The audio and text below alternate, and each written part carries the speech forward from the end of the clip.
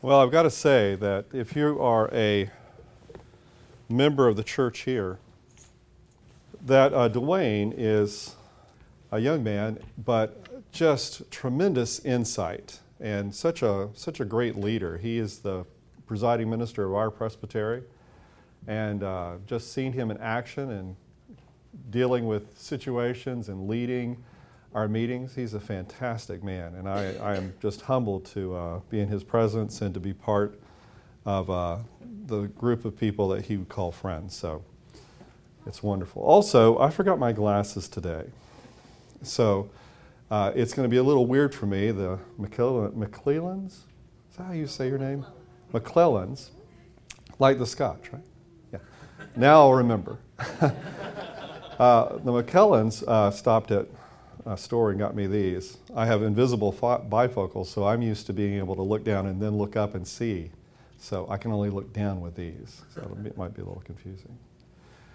My real desire is that you and I would be able to live our Christian life as if all our prayers that we pray were answered, and all the songs that we sing, that our lives would line up for those words. And as a pastor and as a Christian, I've been noticing some things that have been going on, some things that have kind of flown under the radar, some things that, well, when you launch something, there is a trajectory, right? The trajectory is pretty much already set, and if it's not altered, that it's going to land somewhere based on that trajectory. And I've seen the church recently, the kind of end of that trajectory, and I think we need some adjustments. I really do. And so I do believe that there is so many good things that are going on. There are so many good things that we have within our churches. We don't want to get rid of any of those. I'm not addressing any of those things at all.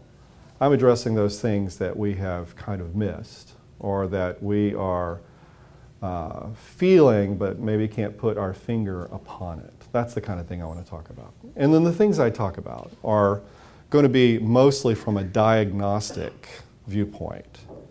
Unfortunately, it's going to be more of a critique, I think, in your ears than it will be prescriptive, maybe what we need to do now. We do need to continue the conversation. We do need to talk about these things. We need to consider where we are and where we're going and where we really need to be. And so, forgive me for it being more diagnostic or critical rather than curative. All right? Still working through that part of it. Okay, let's begin.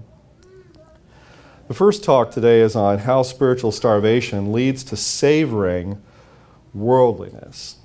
I believe that there is a famine in the land of the Word of God. This is ironic in an era where there is not only more materials, both new and old, available to us than ever before. We have so much available to us in the form of commentary and periodical and podcast. I mean, just to name a few. We can access, you used to have to put a lot of money forward to buy Matthew Henry's commentary. That was really something significant. Or Calvin's commentaries. Or now you can get these things free online. They're at your fingertips. You can now study the Bible or listen to the Bible while you're washing dishes or commuting to work. I mean, it's just an explosion. It's like a treasure that's been opened to us, and yet I don't think that it's really affected us as much as it should, because we are not as strong as we should be and as we could be. And so the spiritual starvation that I'm talking about is the fact that the Bible, what it's for, is it is words that we are supposed to be eating. And when you eat, you're getting all the things that your physical body needs. The Word is supposed to be giving to us all the things that our spiritual soul needs.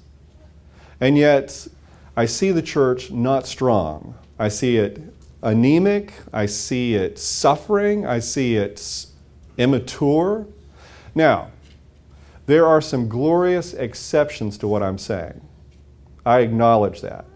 you might be one of those glorious exceptions. And if you are, hallelujah, that is fantastic. In fact, your entire church might be in a glorious exception to what I'm talking about. And that is awesome. And if so, then you need to be a case study. We need to find out how it's happening for you. But what I mean by spiritual starvation is even though there is a banquet like there's never been of material and information and resources at our fingertips, it's our approach to it that I think is causing us not to really benefit from the consumption. Let me give an illustration. Years ago, I was in an old bookstore. I would have been in an old bookstore yesterday if I could have been. That's just how I roll. But I was in an old bookstore years ago, and I came across a book by William Arnott. Anybody ever heard of William Arnott? He wrote a book called Laws of Heaven for Life on Earth. And what it was a selections from the book of Proverbs that he basically less expounded on, but more devotionalized. It wasn't the whole book of Proverbs, it was just selections. And I mean, every page was just great. You know, I had like 10 pages on this, 8 pages on that, 5 pages on that. I leafed through the whole thing, and I started buying copies when I found them, and then buying them online and giving them away. Oh, you know, especially to young men, right? And then some of you are familiar with the publishing company in Michigan called Kriegel or McClellan, I'm not sure. But they republish a lot of Christian books that are out of print. And when they republished Laws of Heaven for Life on Earth, now think about that title for a moment, won't you? Laws of Heaven for Life on Earth. That sounds like what the Bible's all about, right? They republished it. And you know what they titled it? Studies in Proverbs. So now if I buy it and give it to someone and say, look, this is not Studies in Proverbs. I should probably just photocopy the original title and just paste it over, right? But I think that that is what is going on, especially in the Reformed churches. We are very proud, and rightly so, of getting into the Word in context and staying in context and also delving deep and mining the Word and looking at the Word and stringing those pearls together when it comes to systematic theology and confessional language. I think that's very important. I think that is incredibly good thing. But then I ask questions like this.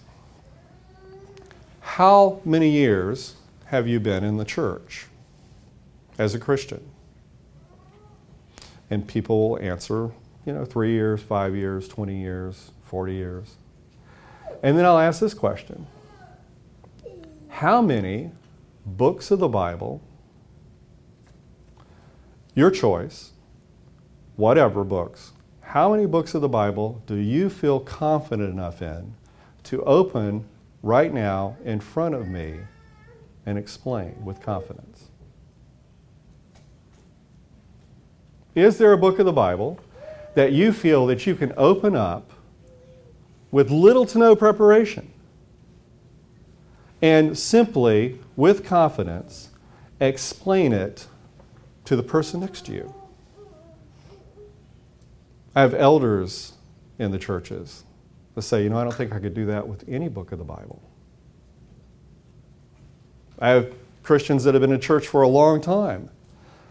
Let's reverse the question. How long do you think that a person should be in the church before they could explain with confidence the context all the way through of one book of the Bible? A little book. Colossians only 4 chapters.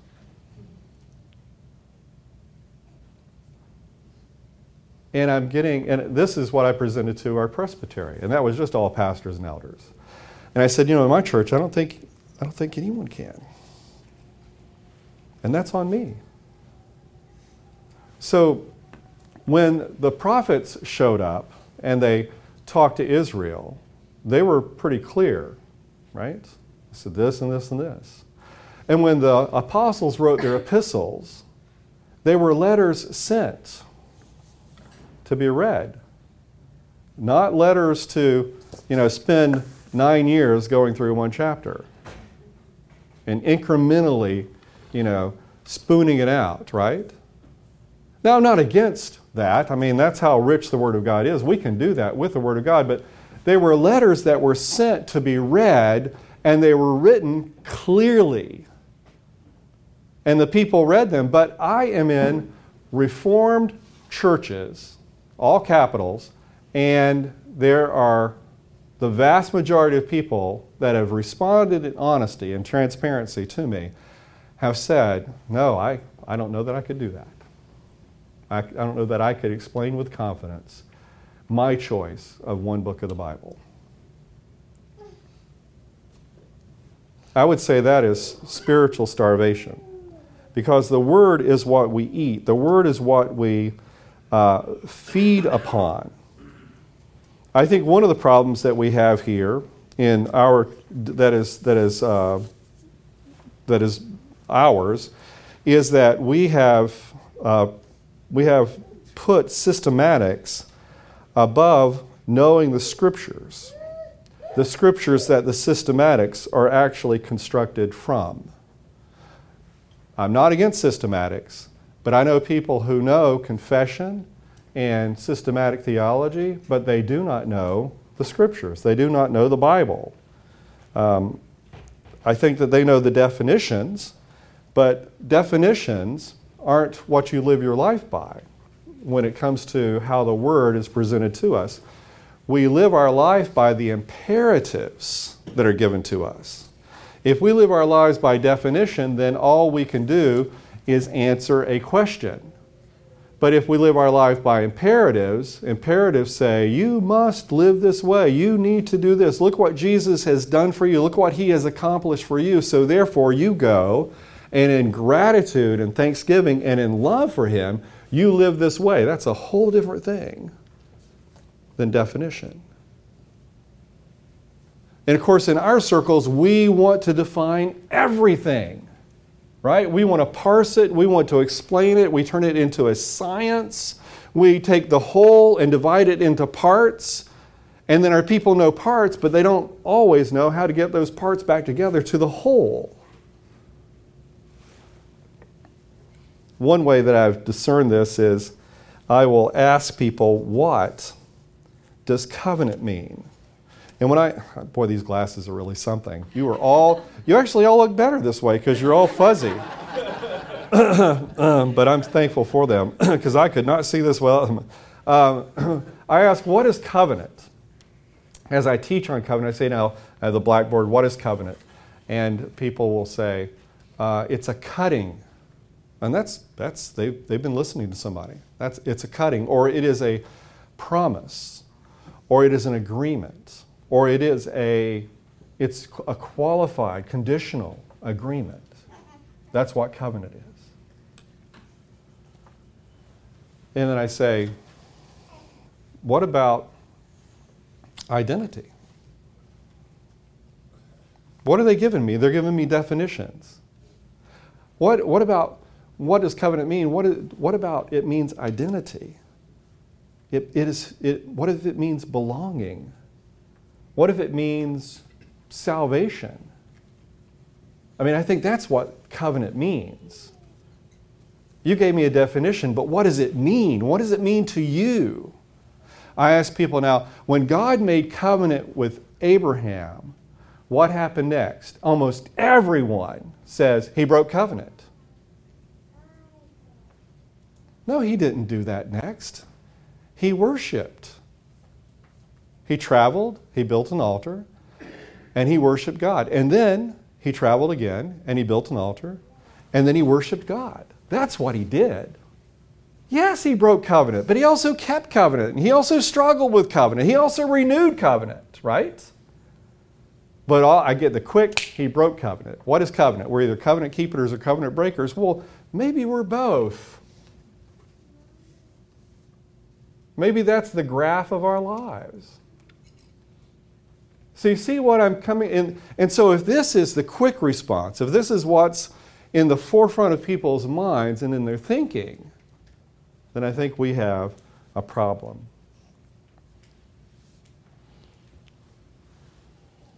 I was recently, we had a lot of discussion about some things in our church, and it bothered me deeply. And again, I feel like it's my fault as pastor, because I've been pastor of the same church for 20 years. I'm going to do this a little bit. Is that intimidating? Did it seem like my prestige just went up a little bit? That's how I roll. Yeah, that's how you roll. Where I found that well-educated, well-read people in my congregation quoted the Bible out of context without any knowledge at all. And not just one verse, but I mean like rapid fire in discussion. Boom, boom, boom. And I'm thinking, no. How can that happen in our churches? A friend of mine years ago was dating his soon-to-be wife. And at the very beginning of his dating this woman, they were going somewhere in her car, and she started playing her music, which was contemporary Christian music, right? And he mocked it, and he started tearing it down. He's like, yeah, Jesus is my friend, Jesus is my friend, you know? And of course, you know, she got really angry about this. And she said, Jesus is our friend. And he snapped, he goes, no, he's not. And this guy knew his theology backwards and forwards. I mean, he was just brilliant.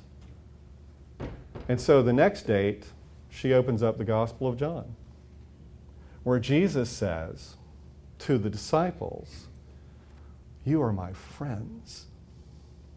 Now, if the Bible just kind of alluded to the fact that we were Jesus' friends, that would be huge, would it not? I mean, would that not be freaking huge? That Jesus is our friend?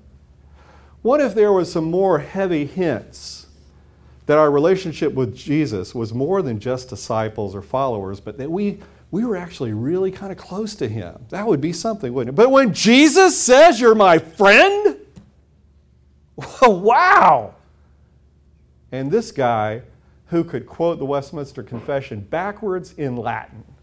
Well, maybe not that much, but I mean, he was probably, maybe, did not know, was not aware that in the narrative, Jesus says, you are my friends. How can you live your Christian life not knowing that? How can you live a Christian life? How can you now read your Bible and wherever you're reading it, you're not focused, you're not conscious of the fact that Jesus is your friend. You're not conscious of the fact that covenant doesn't mean a cutting, it doesn't mean an agreement, it doesn't mean a contract. It means that you belong to the King of the universe, that God is your Father, that Jesus is your Lord, right? You see where I'm coming from? Suddenly now there's a disconnect in your heart and in your mind when you do listen to the word preached, when you are reading that commentary, when you are listening to that podcast, when you are doing your daily devotion. You're doing these things, and it's quite possible that there are things in your head that are causing you not to get the word of life like you need to get it. I mean, when I was in other circles, you could open any verse of the Bible, and to me, it was evangelism. That's all it was. Evangelism or you're not doing enough. That was the only two categories, right? So that's possible. Many of you are from other backgrounds before you became Reformed, right? Before you came to the truth, the full truth, the whole truth, and nothing but the truth, right? And you remember how every sermon and everything was just right here, right on those things. Well, we have the same kinds of problems. I think also the church lends itself to hurting us, unfortunately. Like, for instance, if you wanted to know the Bible, and I typically am teaching through Matthew, if I'm going to go through the Gospel of Matthew with you, what am I probably going to do in the Reformed Church? I'm probably going to teach theology through Matthew. I'm probably going to be throwing out soteriology, pneumatology, harmontology. I'm probably going to reference the Westminster Confession, canons of Dort. I'm probably going to say Calvin said this about this, Luther said this, Berkhoff had this insight. And not only that, I'm probably going to teach the other 3 Gospels while I'm teaching Matthew. And what are you going to think? You're going to love it. It's going to be great. I mean, serious. You're going to be like, wow, my pastor, or Lawrence, he's teaching through Matthew. You wouldn't believe it. This is so good. And you know what? It would be really good. It's in the category of good. It's not in the category of bad. But what else is going on is you are going to be sitting out there and you're going to be thinking, I could never do that. I could never explain Matthew that way. And so therefore you're thinking, only the guys up here know the Bible and can know the Bible. And you can't. If I go through Colossians, what's going to take place? Am I going to stay in Colossians? Am I going to stay with what Paul is saying to the Christians there? Or what am I going to do? Well, in chapter 1, there's that big hymn that he inserted in there that's creedal and confessional, and it's just exalting Christ. We're going to have to stay there for quite a while. You're going to be thinking, well, I couldn't pick up Colossians and read that and understand Colossians. Especially when he goes from that to going through all of Paul's letters and then comparing them to Peter's letters. You're going to be thinking, well, I could never open my Bible and explain Colossians to anyone because I can't do all of that. I don't have time. I'm hanging sheetrock 60 hours a week. I'm in front of a keyboard. I've got an hour commute to work and back. I hardly have any time with my kids. I can't do that. Do you feel me? You kind of get what's going on here? James K.A. Smith, in his book Desiring the Kingdom, also posits that we have separated worship from worldview. Think about that for a moment. Worldview became the big deal, like 30 years ago. Maybe even further back, Francis Schaeffer probably gave us that, or at least popularized it. He gave us worldview, and so we will have worldview conferences, will we not? Well, there's a lot of books on worldview. There's also a lot of books on worship, but ne'er the twain meet, right? Because what is worship anyway? Worship is you come on Sunday morning and you sing and you hear a sermon and you confess your sins and you do prayers of the people, you do all these things, and then that's it. That's worship. What is worldview? Worldview is apologetics. Worldview is discerning the times and figuring all this out. This is science. This is investigation. And then it's preparation. And now you're ready to defend the faith. And now we're out there defending a faith that we don't even know how to teach one book of the Bible or explain one book of the Bible. And we have created, and again, you understand there are glorious exceptions to this, right? I'm not talking about them. But what we have created is mostly a demographic of Christian that really can push people into a corner in defending the faith. That they can carry their own water when it comes to explaining and helping others understand worldview. And they can see error 10 miles away before it ever gets close to them. They can watch a movie, read a book, listen to a song, and parse it and divide it up and say what's good about it and what's bad about it. But that same demographic most of the time doesn't have a devotional heart for worship. They don't have a life that matches the enormity of their intellect. And because of that, spiritually, even though we've got all this, we remain anemic and hungry. Goodness, I'm almost out of time. And look, I've got pages and pages and pages here. So I have to make some choices.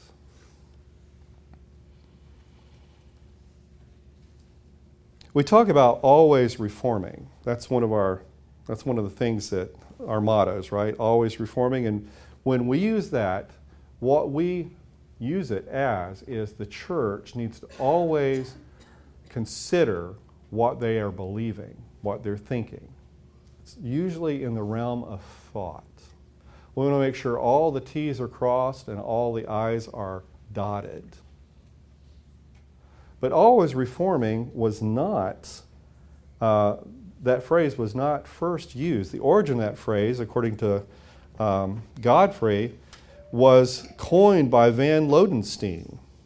And he coined that, this Dutch pietist back in the Second Reformation of the Dutch people. His concerns were very similar to those of the English Puritans. They all believed that once the externals of religion had been carefully and faithfully reformed according to the Word of God, whatever we're thinking, whatever we're doing, it's in sync with the Bible. So our confession, our creed, our sermons, all of that, it is derived directly from the Scripture. There's no contradiction between the two. So once the externals of religion had been carefully and faithfully reformed according to the Word of God, the great need was for ministers to lead people in the true religion of the heart. This is from a Reformed guy. The true religion of the heart. They saw the great danger of their day, not as false doctrine or superstition or idolatry, but formalism. The danger of formalism is that a church member could subscribe to true doctrine, participate in true worship in a biblically regulated church, and yet still not have true faith. As Jesus had warned against the Pharisees of his day, citing the prophet Isaiah, "This people honors me with their lips, but their heart is far from me." The part of religion that always needs reforming is the human heart. It is vital religion and true faith that must be constantly cultivated. Formalism, indifferentism, and conformism must all be rigorously opposed by a faithful ministry. Van Lodenstein and those who stood with him believed that the canons of Dort presented a vision of true religion like their own. In the battle against Arminianism, one of the great issues had been the doctrine of regeneration. In 16th century Reformed theology, theologians used regeneration as one of the several synonyms for sanctification. And on he goes. But what Lodenstein was famous for, this phrase, always reforming, was not the technicalities of how we present our faith in confessional language, or how we say this is what we mean by this word or this phrase. Always reforming was not those. Those were already taken care of. They were already a matter of record. And now, once we have our liturgy right, our confession right, and the exposition of Scripture right, he says, with all of that, we still need to be always reforming, and he's talking about our hearts. Now,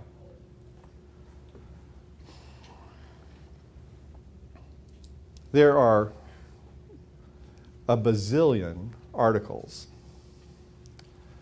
out there on patterns of behavior in our tuned in, I'm so old I can't even think of the right synonyms, our tuned in and connected, there it is, right? Our connected world. We're about to, the babies among us here are going to be the I generation. You've heard of this, you've read of this? They're going to be the I generation. They're never going to know a time where they weren't connected in some way. Unless we have some Mennonites here. I mean some real hardcore Mennonites. They're always going to be connected. And so you can, and you probably have done this, you can go on Facebook or other places and you can have any kind of algorithm that has access to your daily life, can actually give you a summation of who you are and what you're doing and how you're leading and living out your daily life. I mean, you can do this on Facebook, right? Some of you do this. You go in and you say, what word did I use mostly in my Facebook messages and postings? And it comes up with this kind of this design thing where some of these words are bigger in different colors, and so that's you. And you do that and you go, ugh, I didn't want to be known like that. I was unaware. I was unaware that I used the word like all the time. Okay? And there it is. It's not someone made this up for you. They just took you and they made you a graph, or they made you a collection of words, or they said this is how you respond, and this is how much you smile or don't smile. It's all right there. It's just simply taking your life and graphing it. When we are not full of God's Word, we're going to eat something else. That's why when we are starving spiritually at the banquet table that we have these days, what we will do is, if we're still hungry, if we're not full, then we're going to dine on worldliness. And worldliness isn't the uninformed pietist. It's not about hymnlines, though those are important. It's not about vices like smoking and drinking, which are not vices unless they're abused. It's not about dancing, because we're dancing today, right? It's not about leaving all those things. It's about changing teams. That's what worldliness is. It's about putting on the other team's uniform because they are cool and they are excited and they are winners and they are happy and they are successful and everyone thinks they're great, and now I'm talking like them, I'm thinking like them, I'm wearing their uniform. That's what worldliness is. And I see that in the church. Because if we are not full, we're going to feast somewhere else.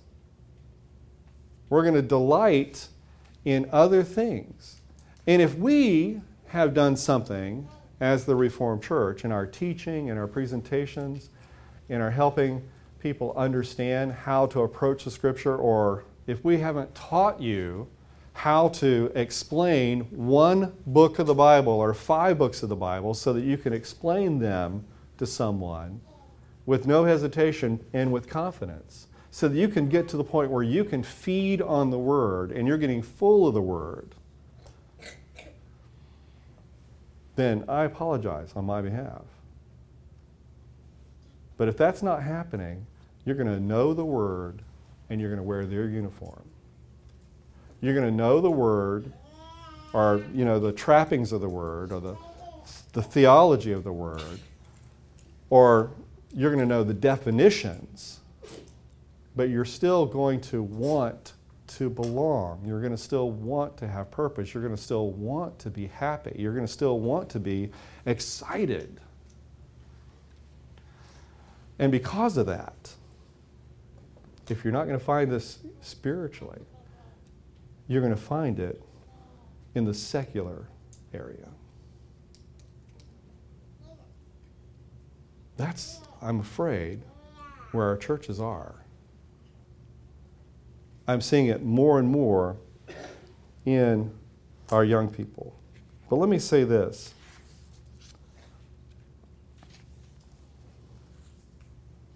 When Jesus said, "Blessed are those who hunger and thirst for righteousness," he was not talking simply about sustenance.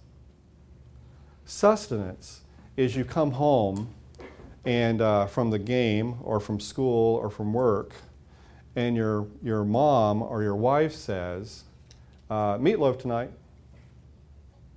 And everybody goes, yeah, you can live on that. That'll keep you alive. Hey, we've got chicken noodle soup. Yay.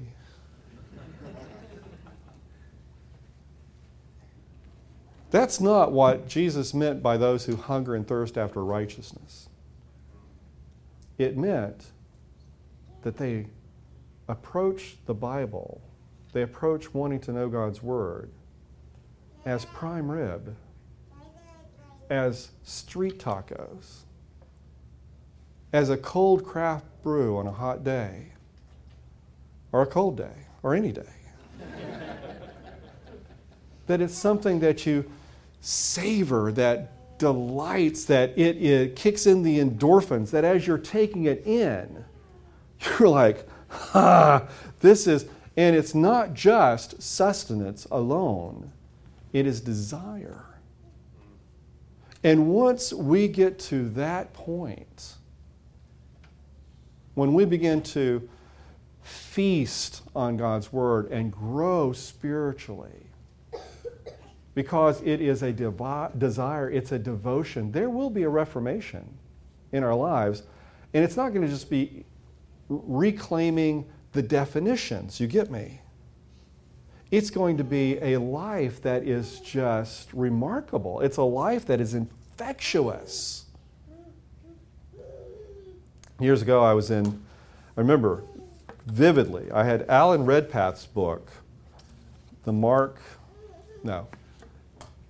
of a Leader, The Mark of a Man. It was the study of David. Alan Redpath, do you remember that? That's not the right title. But I'm at Wendy's. And I've got the book right here, and I'm going to get a burger and fries and Coke, of course. And I'm going to sit down. It's my lunch break. And a postman walks in behind me. And he's waiting in line, too. It's just he and I right now. He goes, that's a great book. What do you know about this book? You're a postman.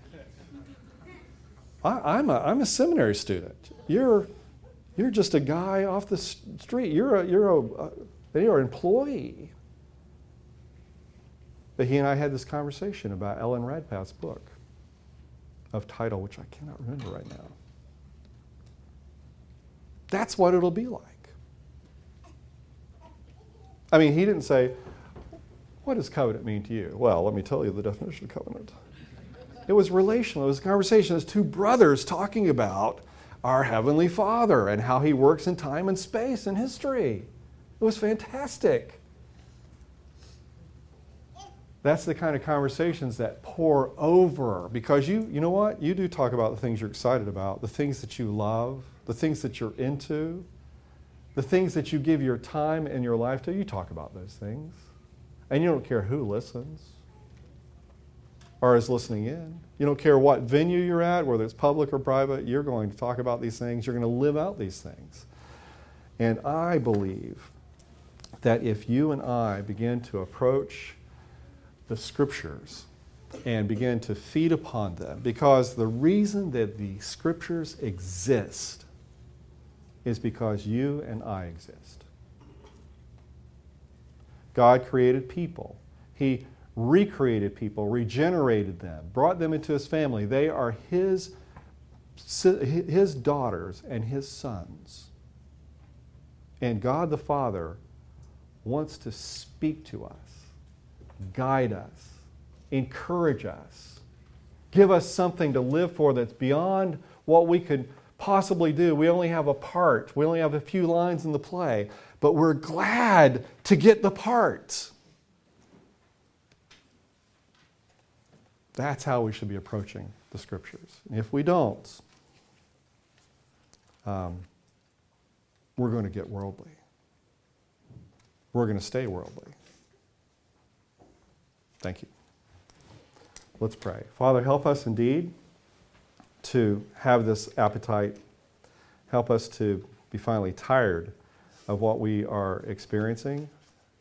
Help us to rescue our children from the apathy and from the interference that is in our lives, and guide us as ministers, as elders, and as fathers and as mothers to do all we can to follow you. We pray this in Jesus' name. Amen.